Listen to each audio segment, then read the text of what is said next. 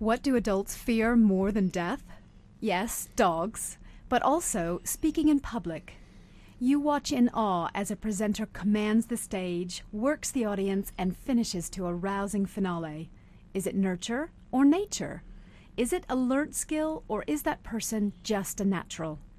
I'm Melissa Abbey, and I'm lucky enough to have Ian Gotts with me. His energetic and witty style seems effortless, yet he still manages to get over serious business issues and challenges the audience.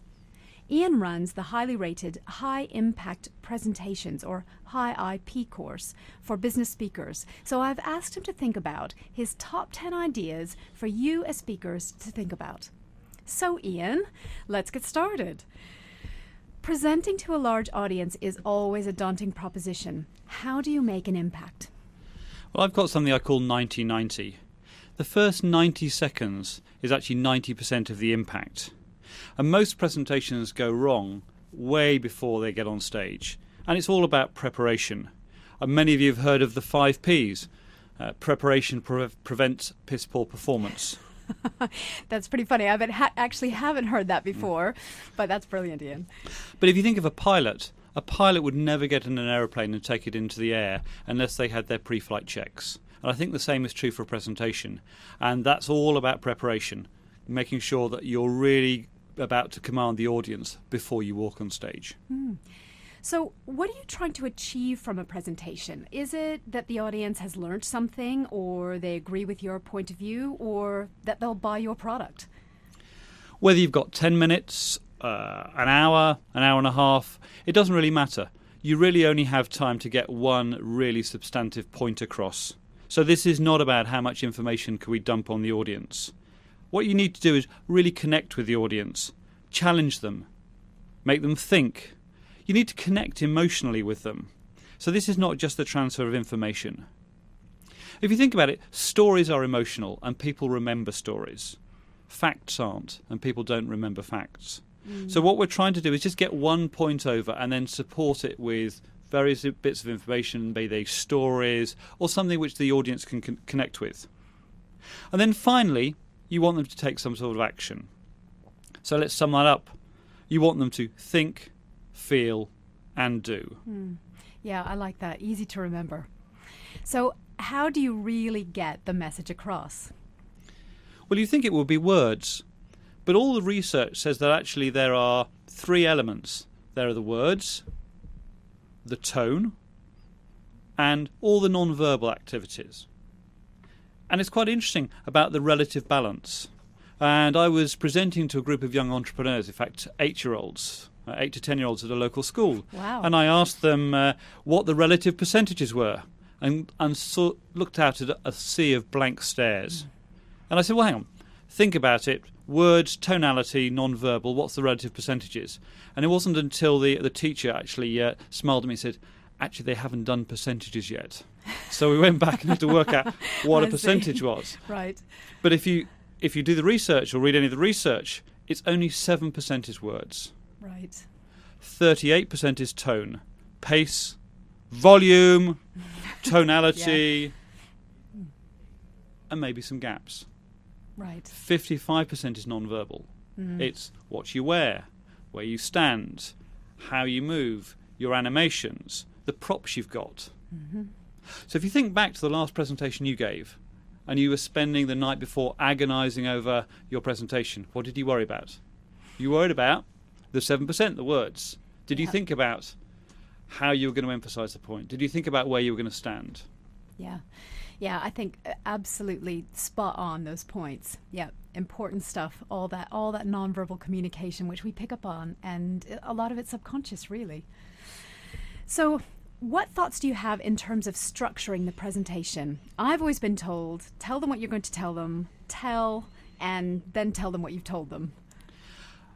Nice idea, but I think probably that is too structured, or it's actually that's the way everyone presents, and it gets boring.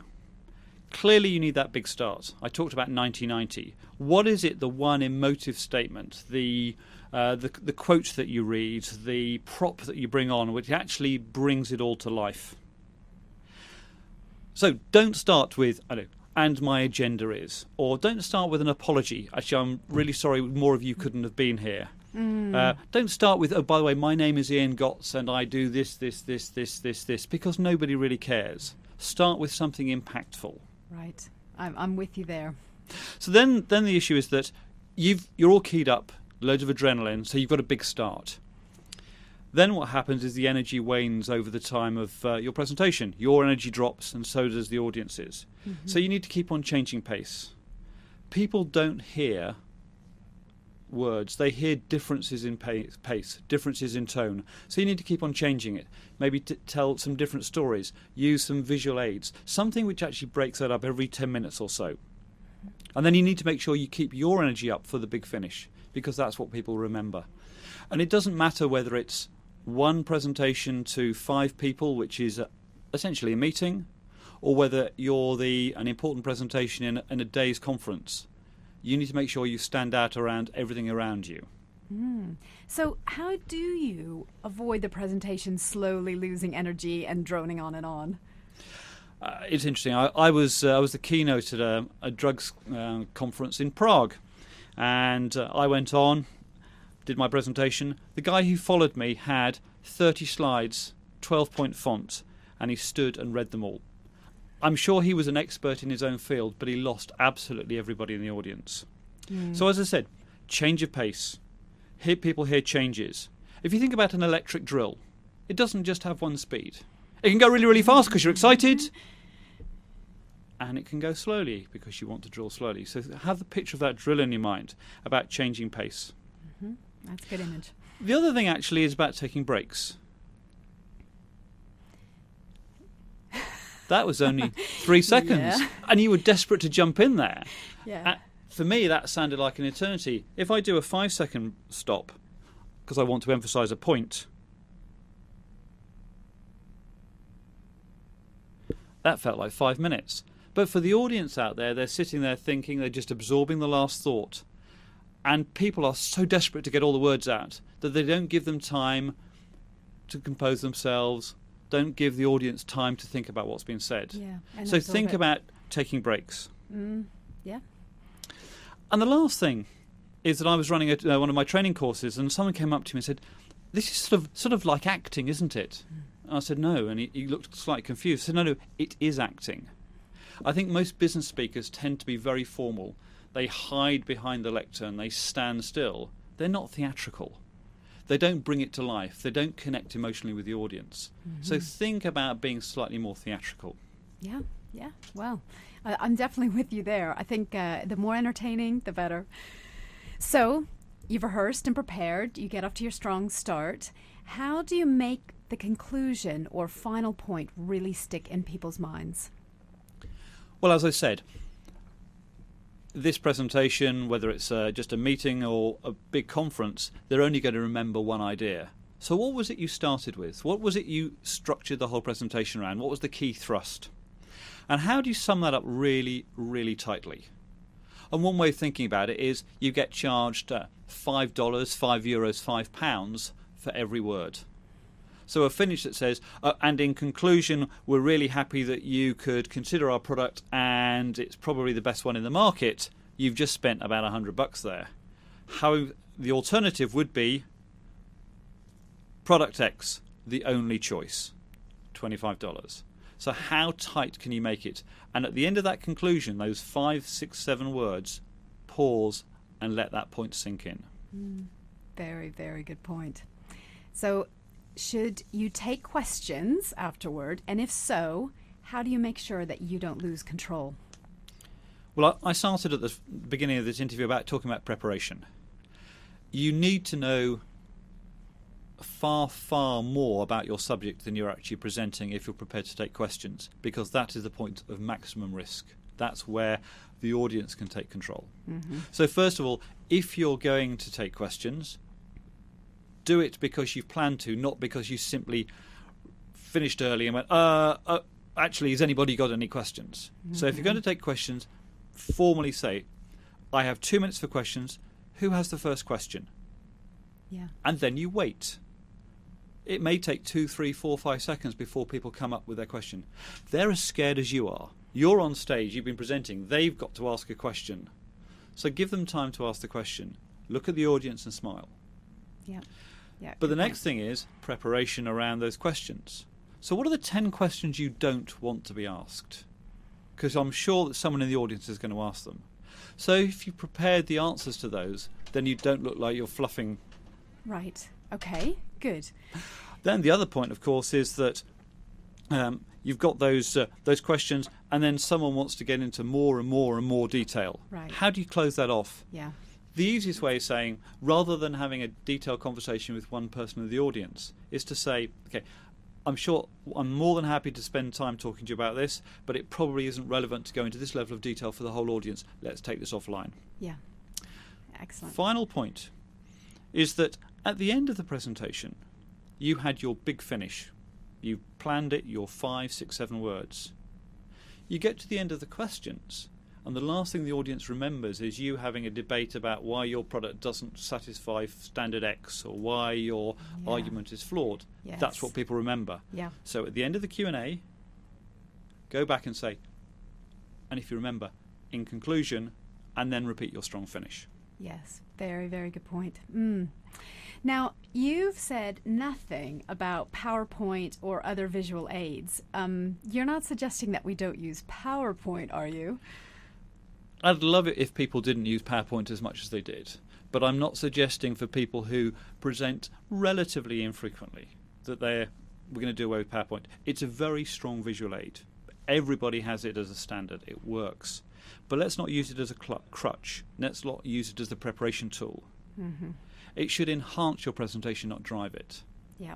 So let's not substitute that for preparation. The biggest issue is most people prepare a presentation by booting up PowerPoint and starting to dump in bullet points. Let's think about what the key point is, and let's use PowerPoint to enhance the few key points, whether it be a graph, an image, or maybe actually some words. And a couple of interesting metrics there. One is, think about the size of font. Think about the oldest person in the room. Maybe they're 50. Halve their age, that's the smallest font you can use. 25-point font. But why should you use PowerPoint? Why couldn't you use some props instead? Operational risk and compliance, a pretty dry and boring subject you might expect. But a prop there is a suitcase. How's that work? Well, operational risk, Terminal 5 is a big issue at the moment. Actually, their processes weren't in place. They didn't actually work out what the risks were, and consequently they've got a big reputational and financial issue. Yeah. What's the prop? The prop is, I've only got a little suitcase because I didn't want to check it into Terminal 5 because of the risk issues. That brings it to life. So start to think about how you can use props creatively rather than simply dumping words onto a PowerPoint slide. Yeah. And the last little point is that if you've got PowerPoint up there, how do you get rid of the PowerPoint slide when you want to go and tell your story? 2 little keys. If you're running a PowerPoint show and you hit B, it will toggle the screen black, and you hit B, it will bring the PowerPoint slide up again, or if you hit W, it will make it white, and when you hit W again, it will bring the PowerPoint slide back up. So I'm not saying don't use it, but I'm saying use it sparingly. Use it so it enhances what you do. Mm-hmm. Yeah, I think that's a little known thing, but a little sort of a magic thing about PowerPoint. Now, finishing on time is really important. If not for you, certainly for the organisers. Any helpful hints and tips on this one? Well, first of all, it's preparation. Rehearse. Not rehearse as in on the train on the way to the meeting, just reading through the slides, but actually rehearse out loud, for real, with somebody else who can comment on your intonation, whether the pauses worked, who can draw you out and actually encourage you to do better. The second thing is, as you gain more experience, you'll become less reliant on PowerPoint, so you'll be less reliant on the 15 slides which drive you through the 35-minute presentation. And you can use more stories. And as if there's less audience participation and you have more time, then of course you could tell a few more stories to support the case. But finishing early is okay. Don't finish early and suddenly go, oh, I've got some spare time, why don't I take some questions? Unplanned. Yeah. Finishing early, whether it's 5 minutes early, is great. The organiser will love you. But the way to really get the organisers to love you is if they're running over, to go up to them and say, I know I'm scheduled for 40 minutes. Do you want me to do half an hour to help you catch up? They'll love you forever and you'll get invited back. I'm sure. All right, Ian, so the big question, is it nurture or nature? I think that if you are a naturally bubbly personality, you're outgoing, then clearly you're going to be better at presenting. But it's a learnt skill. It's the skill which will probably enhance your career more than anything else. Because I'm not talking about standing in front of, say, 5,000 people at a conference. I'm talking about in front of your team, whether it's 3 people, actually presenting your board reports, presenting to senior management. These are the same skills you would use whether it's 2 people, 2,000 people. So absolutely you need to get good at it. But again, like any muscle, if you don't actually exercise it, it doesn't get strong. And how many times do you ever use a chance to actually go and present? So take opportunities, whether it's at the school, whether it's presenting to school children, whether it's at the college, whether it's to the scout troop, somewhere where you can present where it's safe. Go and actually exercise that muscle and exercise it properly. This is not like going to the gym where you walk around the gym, lift a couple of weights up, put them back down again.